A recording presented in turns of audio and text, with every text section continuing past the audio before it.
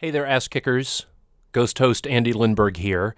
And as you may know, Kick-Ass Oregon History has been nominated for Best Local Podcast in Willamette Week's Best of Portland 2015. Now, we're up against some great shows, and so we need your help. We need your vote in that contest.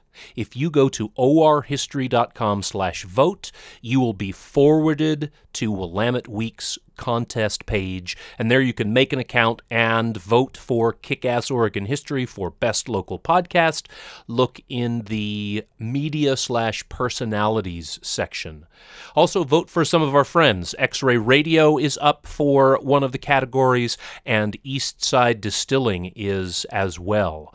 They're great supporters and friends of the podcast, and we'd appreciate your vote for them along with your vote for us for Best Local Podcast. orhistory.com/vote will take you over to Willamette Week, and we would very much like to win. Thank you, and without further ado, here's your fucking podcast.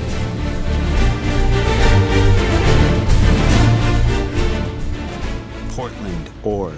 Sims money is buried 5 feet deep at the 2 graves north from barn, 10 foot east. Keep this chart till well, all have died. Port. Pike Road 2 miles from Rum, Portland ore. Graves, $3,000. $3,000. To find. Old Sims died in the Army, 1864. Keep chart. Chart off, Feb 1862. It is May 2015, and the resident historian and 2 of his confederates are visiting a cemetery with shovels, looking for a grave. This is some kick-ass Oregon history.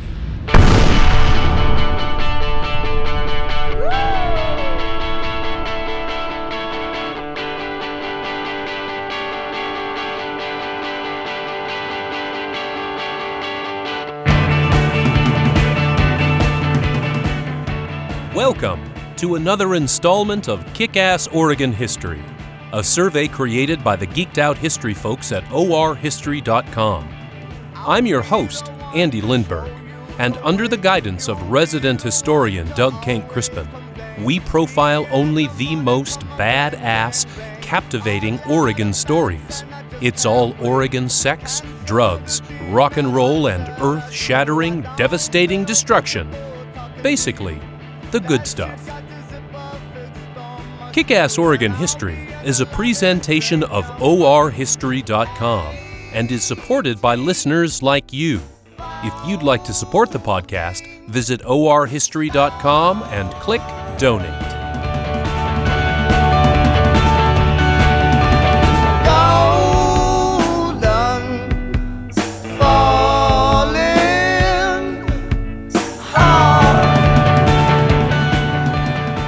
Recently, the resident historian gave a history talk on lost Portland treasure hoards at North Portland's Turn, Turn, Turn. Professor Jeff Jakeley and J.B. Fisher, co-author of Portland on the Take, presented as well. The resident historian chatted about the Portland Treasure Chart.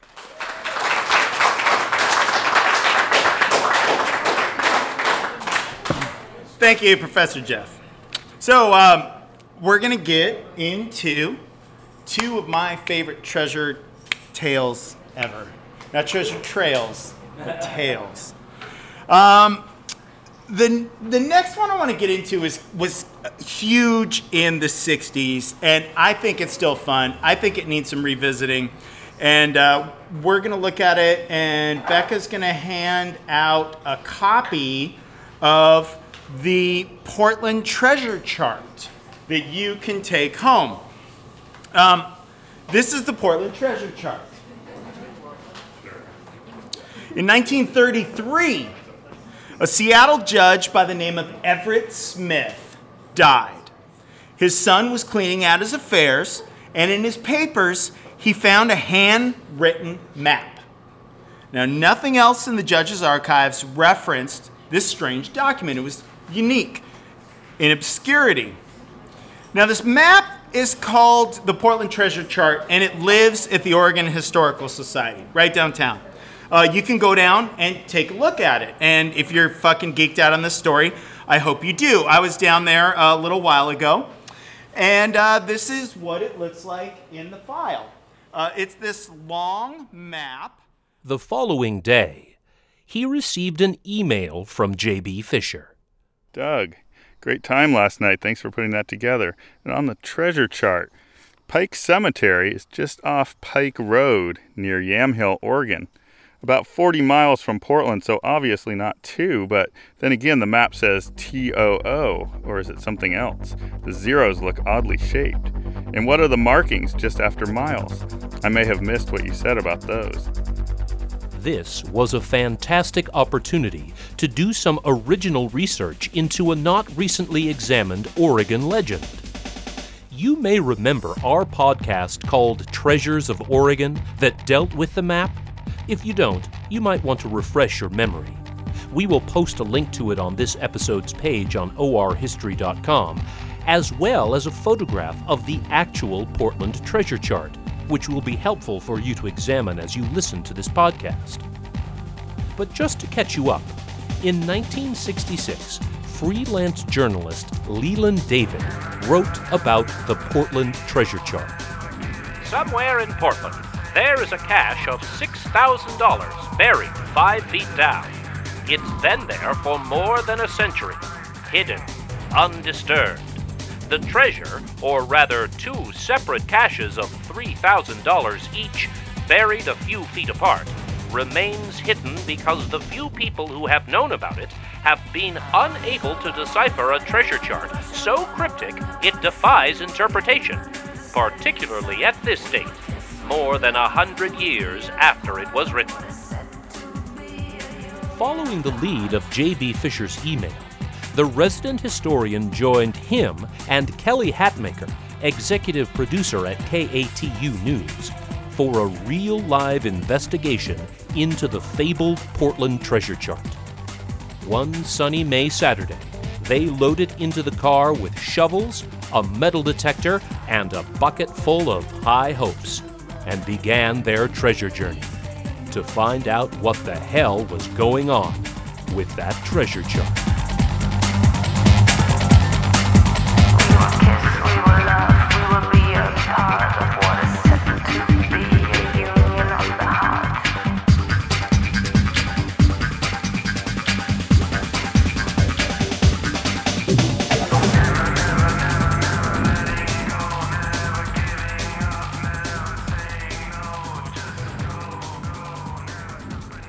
The from rum, the from that every time I've come back to that is the one thing on this map that's weird, because there's 2 periods in it, like FRO period, MROM period. Right.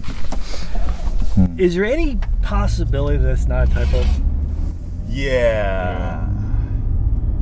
Is it? I mean, it's that's one of the few words in the English language at the time that everybody agreed on the spelling. It's from. You can't really screw that up. But it's just that period in the middle of it is almost looks like.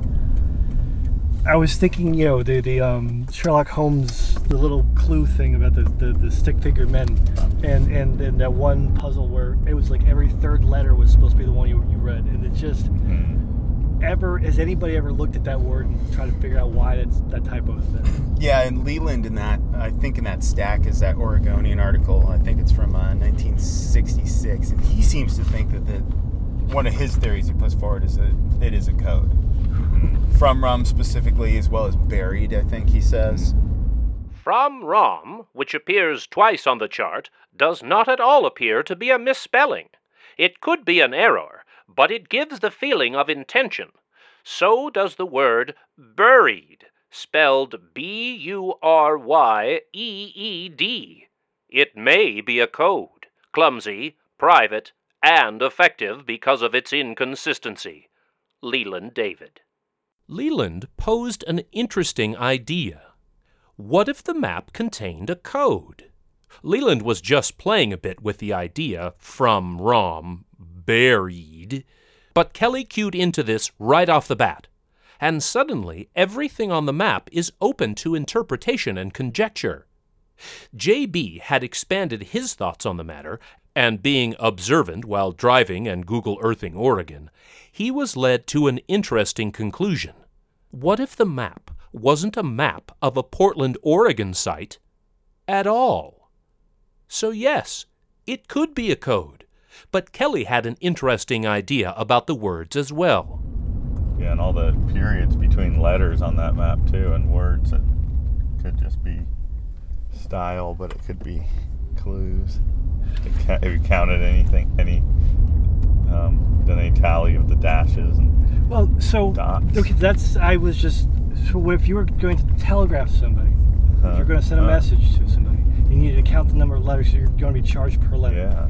And that's actually where I would say, where dot dot dot dot bink dot dot dot bink, because it's that blah blah blah bump, and every word is counted out. Where if you're going to dictate a telegram, this might be the way. It just has that's almost staccato. Economy of language. Kind of an awesome thought to send a telegram of a treasure map. Well, at the time, that was this period where we started to see West East Coast transmissions for the first time, where that was the wonder of the age. Far fucking out, man. A treasure map sent by Morse code. And you thought the directions from your car's GPS were difficult to follow. There is no record of a Pike Road in Portland at the time. This could have been a reference to the Plank Road, now Canyon Road. Pike is a common term for a turnpike or main road. There were a few main roads in Portland during the period preceding the Civil War, and the Plank was one of them. It was constructed to ease passage from Portland to the rich farmlands of the Tualatin Valley. Leland David. Between the Portland Art Museum and the Oregon Historical Society is a giant brass marker shaped like Oregon that commemorates the Great Plank Road. So naturally, our expedition began there. The Great Plank Road. First planks for the Canyon Road connecting Portland with the rich Tualatin Valley were laid near this spot in September 1851. As a community effort, it brought farm produce to our docks and established Portland as a port and market for the old Oregon country. Lang Syne Society, 1960. So, theoretically, the map starts from roughly this location, because I don't believe that the Great Plank Road was actually fucking X right here. Nonetheless, I think it gives us kind of a fucking starting point. Yeah, definitely a good, and near here, probably relatively up the way, right? Yeah. Church. What year? The mid-1860s, the accepted age of some of the events depicted on the map, found a population in Portland around 5,000 and growing. 1864 found Henry Weinhard moving his brewery to 12th and Burnside. A subscription library and reading room was created, the genesis of our Multnomah County library system. Portland was far from a cosmopolitan city, but we were hardly some hayseed outpost either. After they visited the almost unquestioningly accepted starting point of the map, the team drove to JB's proposed starting point, which was not in Portland at all.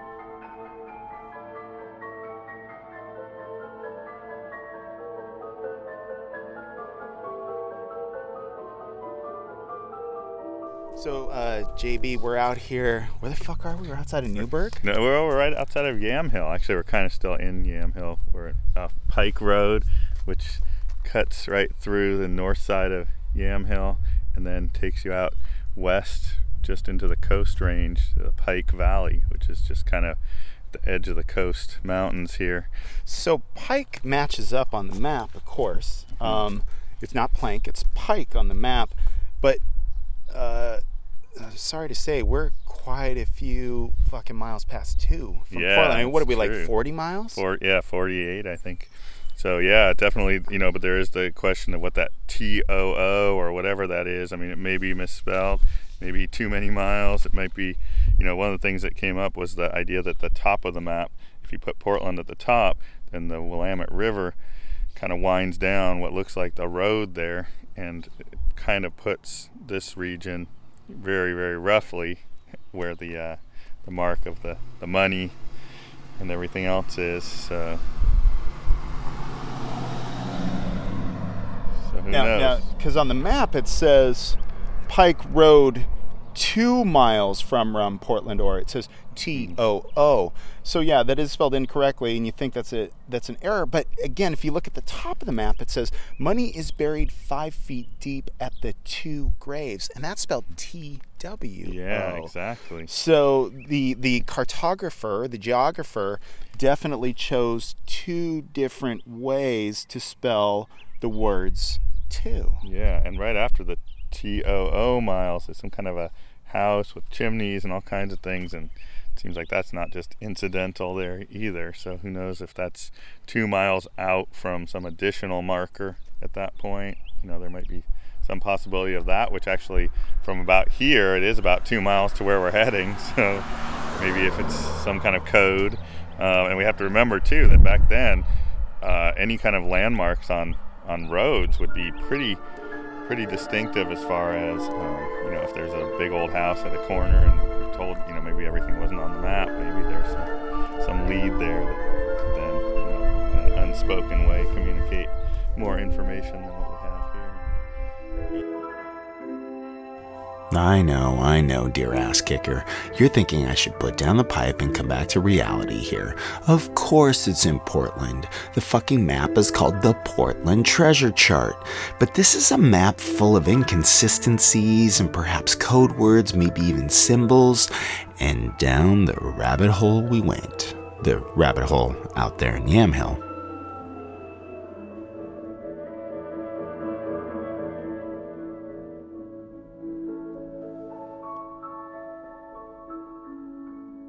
The investigators drove on to the Pike Cemetery. That's right. The cemetery is actually called Pike, just like the chart said. But did it fit with the chart they had in hand? The thing about maps and crazy stories is sometimes there's a nugget of truth there. So why are we looking at this map and being so suspicious? And why are we looking at it with 21st century eyes? We're so used to Google telling us exactly how far and exactly what's there. They didn't have that back then. So first, let's just get rid of this idea that it's 2 miles away. If I'm a guy in the 1850s, I don't know how far 2 miles is. I know I just walked a real long time, too many miles. That's the first thing.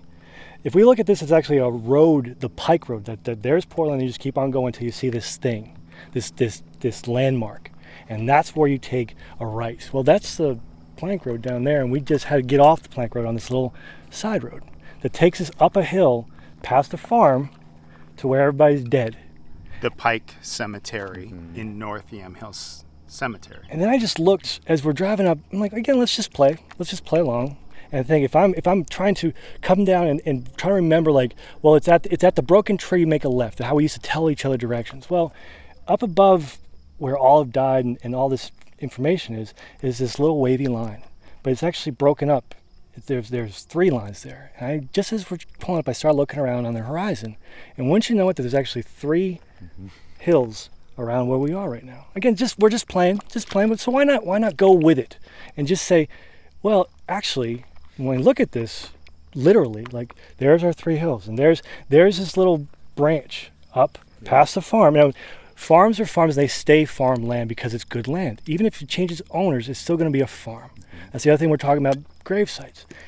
Why did someone, the newspaper article, it's underneath asphalt? No, actually, no.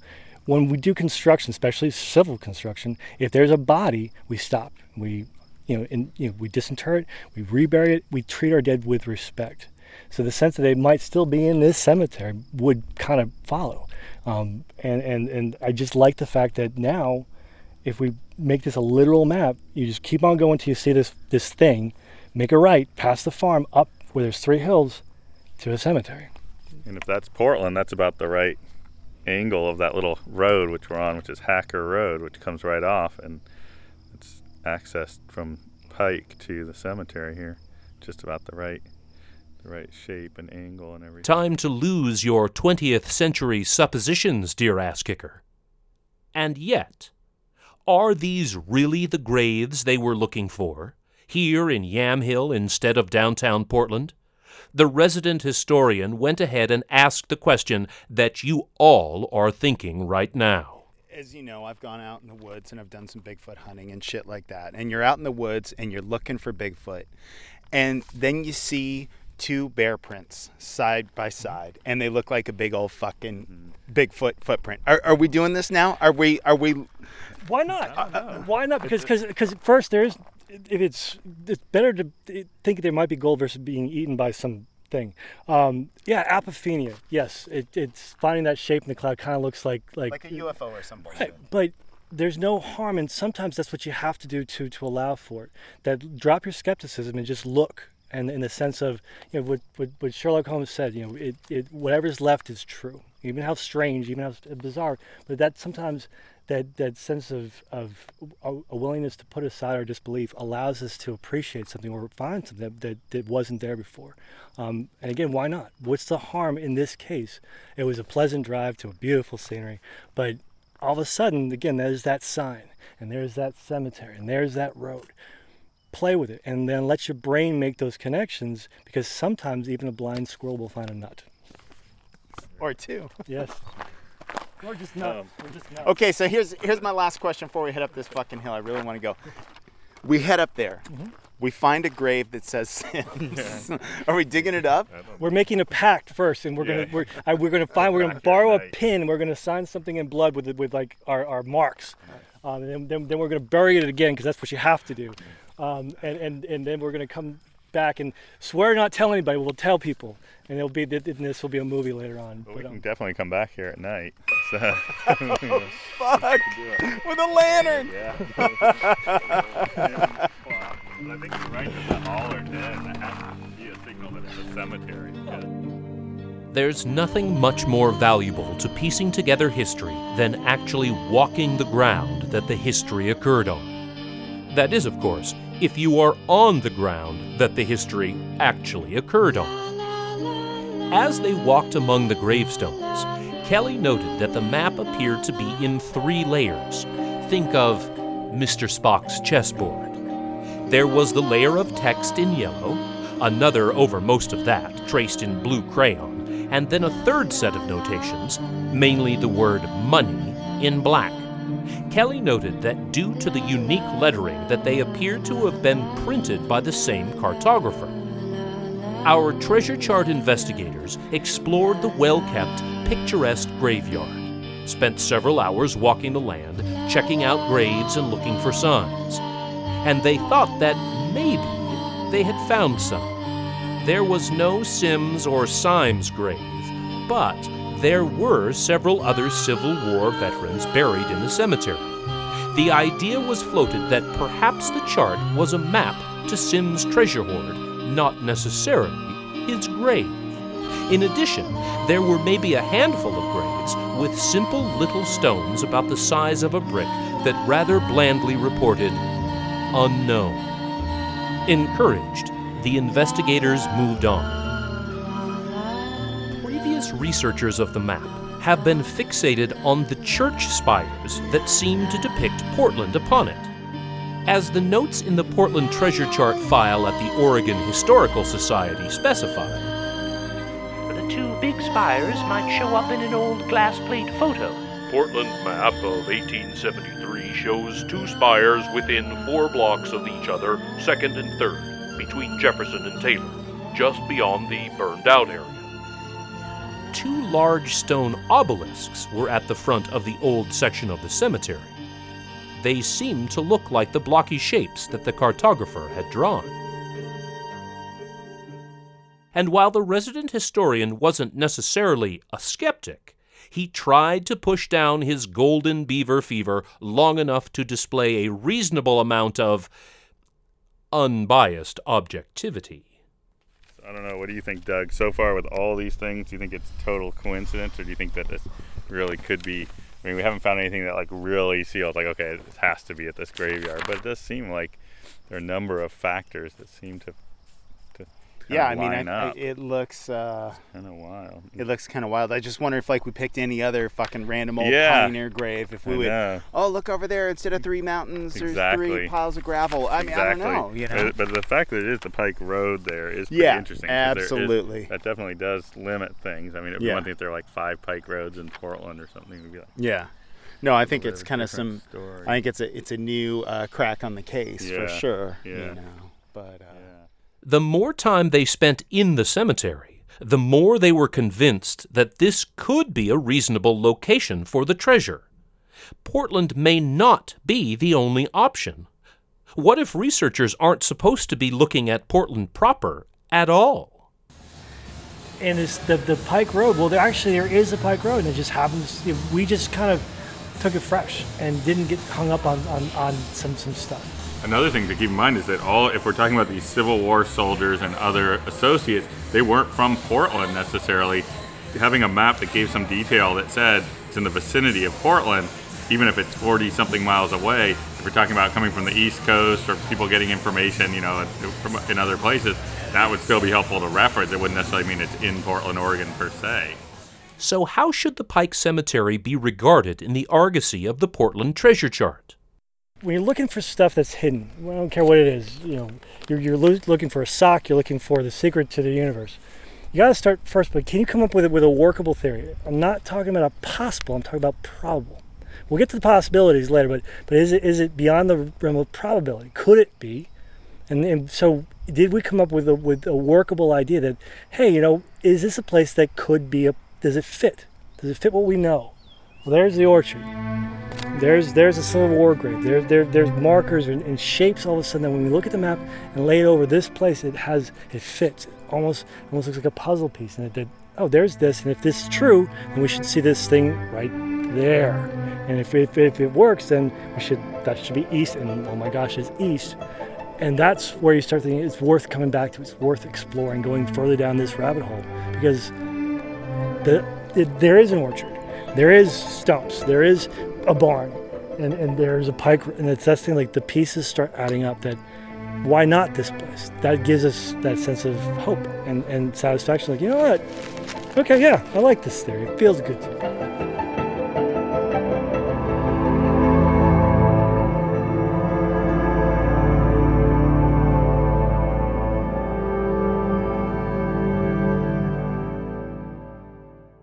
Later that week, the team went to the Oregon Historical Society to examine the actual map, to get the straight shit on the Portland treasure chart. This is the actual map, the actual chart here on tracing, what is it, tracing linen or tracing cloth? Tracing cloth. Yeah. So you can actually see some of the texture, how this is not paper, this is actually more of the woven feel to it. And this is why Google will never ever take over everything. This is, to have it in your hands is so you can smell things, and it's just amazing. Each part of it is just it's tactile. This is a tactile search now. And we're looking on the back because that's where it has the mark of the person who had it. See, right here we got our first problem with how this thing has been cataloged, because we've got data references here that say, the original, if you look at the file, it says February 1862, right? So why is it actually giving you a 2-year, so actually this has at least one reference on it, it says 1864. The original Feb 1862, though, I think is that. He was just looking at it, and actually, this actually has a full date on it. This is February 14th, 1862. So what happened on that day? That's a really good question. Yeah. What is this? This is the thing we're talking about. The yellow is... Yeah, the only thing about the yellow being first is notice the house above the blue house. You see the yellow, he might have traced over, but it looks like there was a drawing there originally. And then this, you actually can see now, this is actually much more detailed than I thought it would be, because this actually shows you that property line. And we've walked back through this part This is now where the new property line is. Yeah, look at It's so you that. actually can see. You can actually see even that line there. Jesus, Louise. Okay, that's. Oh, guys, we may have actually found the place. Like walking the earth, nothing beats examining documents firsthand. Nuance is noticed. Sometimes other researchers leave hints not yet explored. A connection can be made with the original source. And for all of you hung up on the spires depicted on the chart not being obelisks but actual churches, well, JB found out some interesting shit about the Pike Cemetery. What I was trying to find was that I learned online that until 1958 there was a church at the cemetery. Did I tell you about that? And so I was trying to find a picture of it, but there were several old timers who had written in some newsletter talking about how they had gone to 3 funerals at that cemetery in the 1940s and 50s, but that the church was gone by about 1958. This is original research. This is what happens when you dig past what has already been written. Bring a fresh look at the accepted narrative. I've done it before with Erickson's Saloon and D.B. Cooper, and I recognized that rush that was coming from our explorations. JB has done the same in his documentation of Portland's historic crime rackets, and Kelly's investigations on the Special Projects Squad are well known and respected. We were bringing new shit to the picture, man. And I don't know about Leland Davis, but Ruby L. Holt would have had a lot of knowledge of Oregon and looked at a lot of maps and would have seen that Pike Road is a prominent locale in the Willamette Valley, and the idea that no one who seems to have written about this ever played with the idea that maybe given the TOO miles it could have been outside of Portland. It's pretty interesting. Yeah, I mean, you just look at the name of it, the Portland Treasure Chart. I mean, I just think everybody from day one has just accepted that it's in Portland. And again, you talk about the Treasure Hunting Northwest book. She did know Oregon really well, and she would, I just don't know how she could have not drawn that connection with Pike Road that we were on the other day out by Newburgh. So what have our investigators done here? Are they any closer to finding Sim's treasure filled with maybe $6,000 in beautiful, shiny, golden beavers? We've added, if nothing else, we've added to this story, and that's the fun part. It's like, if we're any good, we're going to come up with something that makes some sense, and so far so good. There's nothing that says it couldn't be. That's where you can keep on going down the rabbit hole as far as you want. But this actually see this map again. It's just amazing. As no grave labeled Sims was found in the Pike Cemetery, JB looked into some of the other residents buried there. Remember all this from Rom bullshit? You talked about, you found some crazy, we gotta just let it all play. We can't rule anything out, because why would we? You found some very interesting names. You found some family relations. 3 brothers. There was poisoning. Blood poisoning. Richard O. Martin, or Rich, or Hitch O. Martin, died of blood poisoning apparently in 1881 or 1882.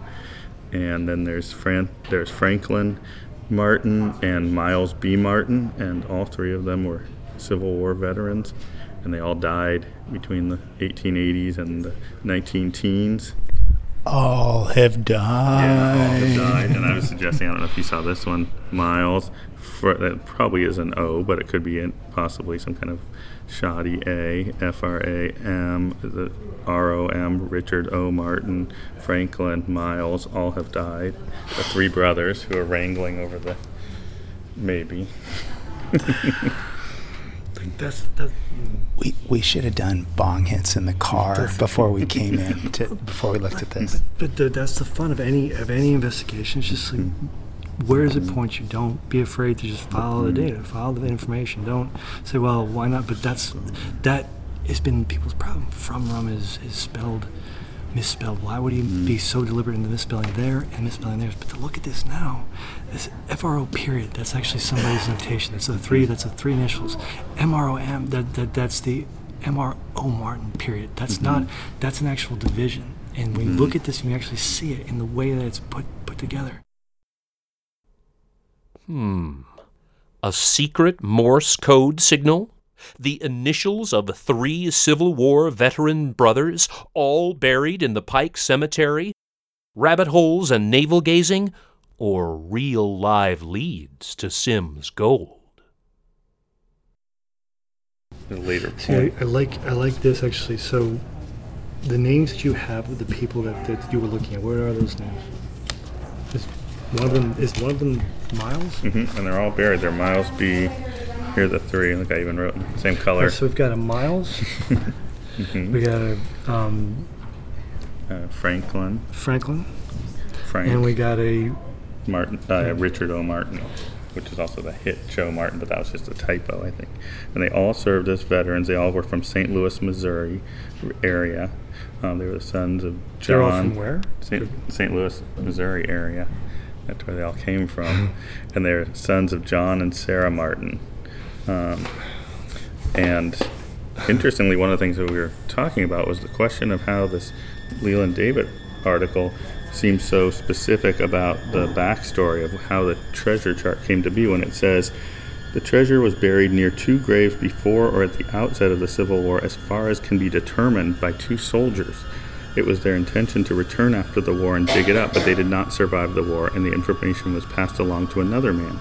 Before he died, one of the soldiers told another person, who from the description drew the chart on a 6 by 18-inch piece of tracing cloth. Now, how did Leland David get any of that information about basically the provenance of the Who chart? fed him that story? Kelly also had some interesting thoughts on the genesis of this Oregon legend. Was the chart itself born out of foul play? And for a judge to take it, according to the article, it was probated in his court. Okay, well, yeah, it doesn't mean you can rifle through it and lift the one cool thing there. Yeah, I'm gonna have to look into the Smiths too, because that's interesting that We know that the judge was educated. Yeah, educated. his son lived in Portland. So Tell us about the judge. Everett is Yale, born and raised in Connecticut, goes to Yale. So at the time, it's Yale. Comes east, had like 2 separate lives, his Connecticut life, and then started actually practicing law in Seattle before he was appointed to King County bench. According to the references, he was well known for being an advocate for troubled youth. He liked to work with the street urchins. This is late 1800s, early 1900s. And at one point, though, this homeless man, this indigent, dies, and the property ends up is probated through the court. He had the homeless person had no relatives. There was no will, just these possessions. Somehow, in that process, this map was taken by somebody, maybe the judge, but it ended up in the judge's possession. The judge kept it secret. Maybe he was ashamed because he lifted it from the lost and found. Maybe he didn't want anybody to know about it. But certainly his son never heard about it and didn't find it until the judge died. This is a very complicated case, Maude. A lot of ins, a lot of outs, a lot of what have yous, and a lot of strands to keep in my head, man. A lot of strands in old Duder's head. So what the fuck does this all mean? And what about this Sims fellow? We checked in with J.B. Fisher about a week ago. I was stepping back and thinking about it and realizing, my question was, how did we get to where we ended up in that graveyard?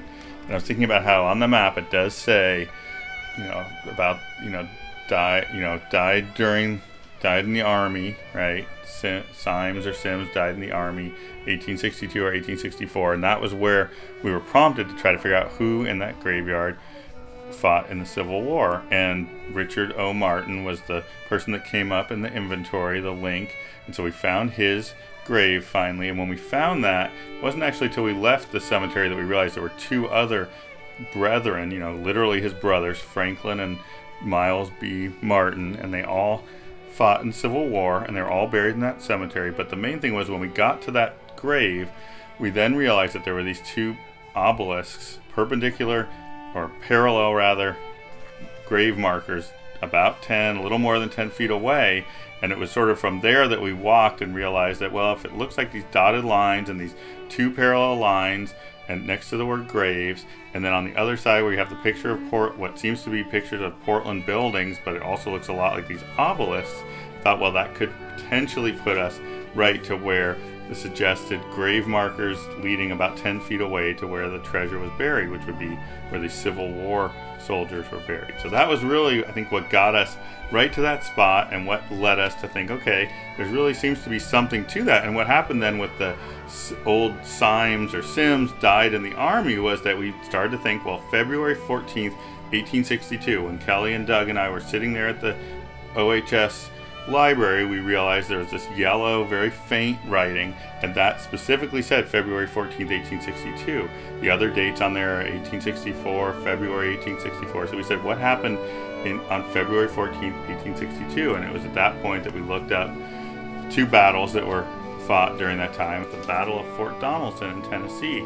And sure enough, some Civil War buffs blog talked about these two brothers who had been killed in battle on that day, fighting to defend Fort Donelson. But what was a strange wrinkle in the case was that there was an actual Sims or Symes. It was William H.H.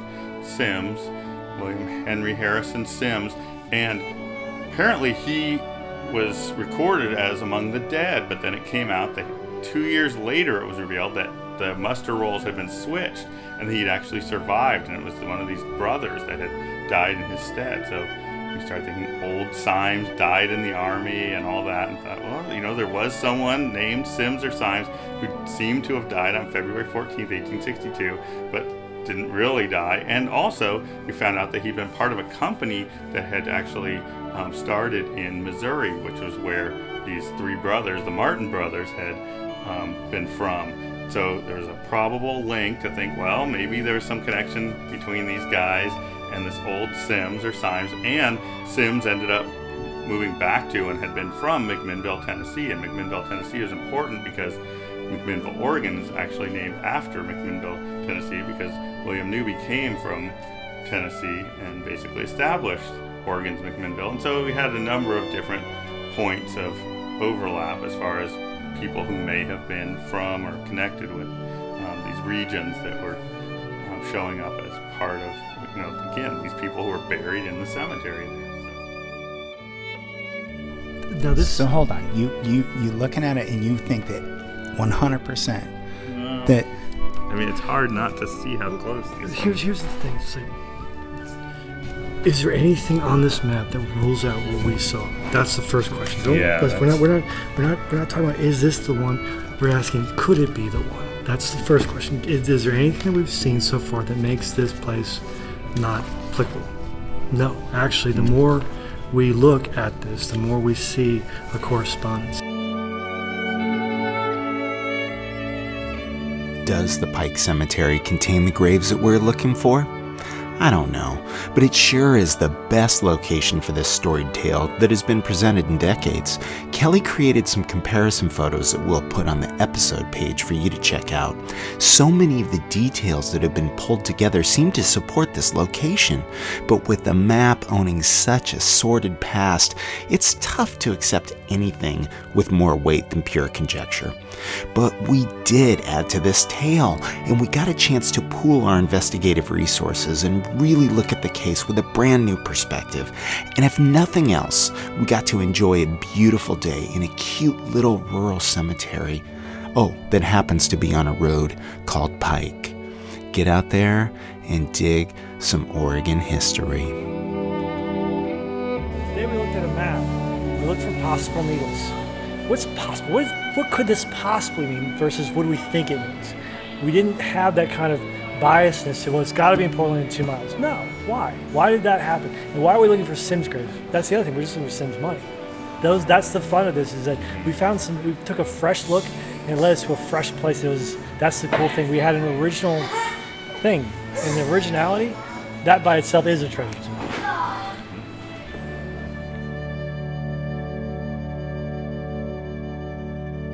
Aw, Kelly gets pretty cute when he's talking about desecrating Civil War veterans' graves, doesn't he?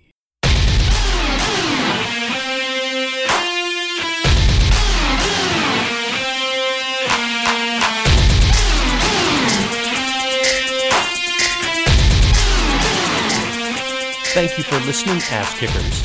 And be sure to stop by orhistory.com/vote to help us win the best local podcast in Willamette Week's Best of Portland 2015. Again, we're up against some stiff competition, and we need your help. Head on over to our website, orhistory.com/vote, and you'll be connected to Willamette Week's website where you can register an account and vote for us. Vote for us. Vote, vote, vote, vote, vote. Vote for us. Thank you. Thank you.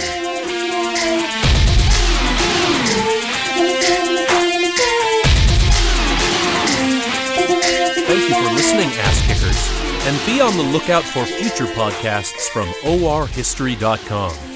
We hope that you agree that today's episode featured some kick-ass Oregon history.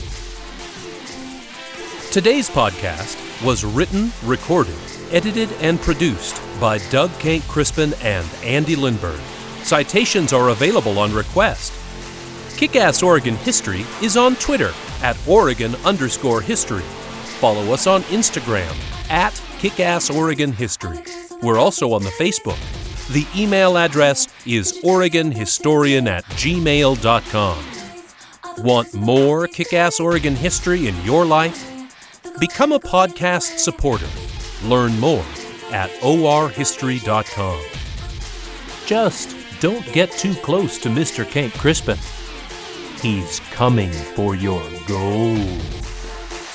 You stay historic, Oregon, and kick ass.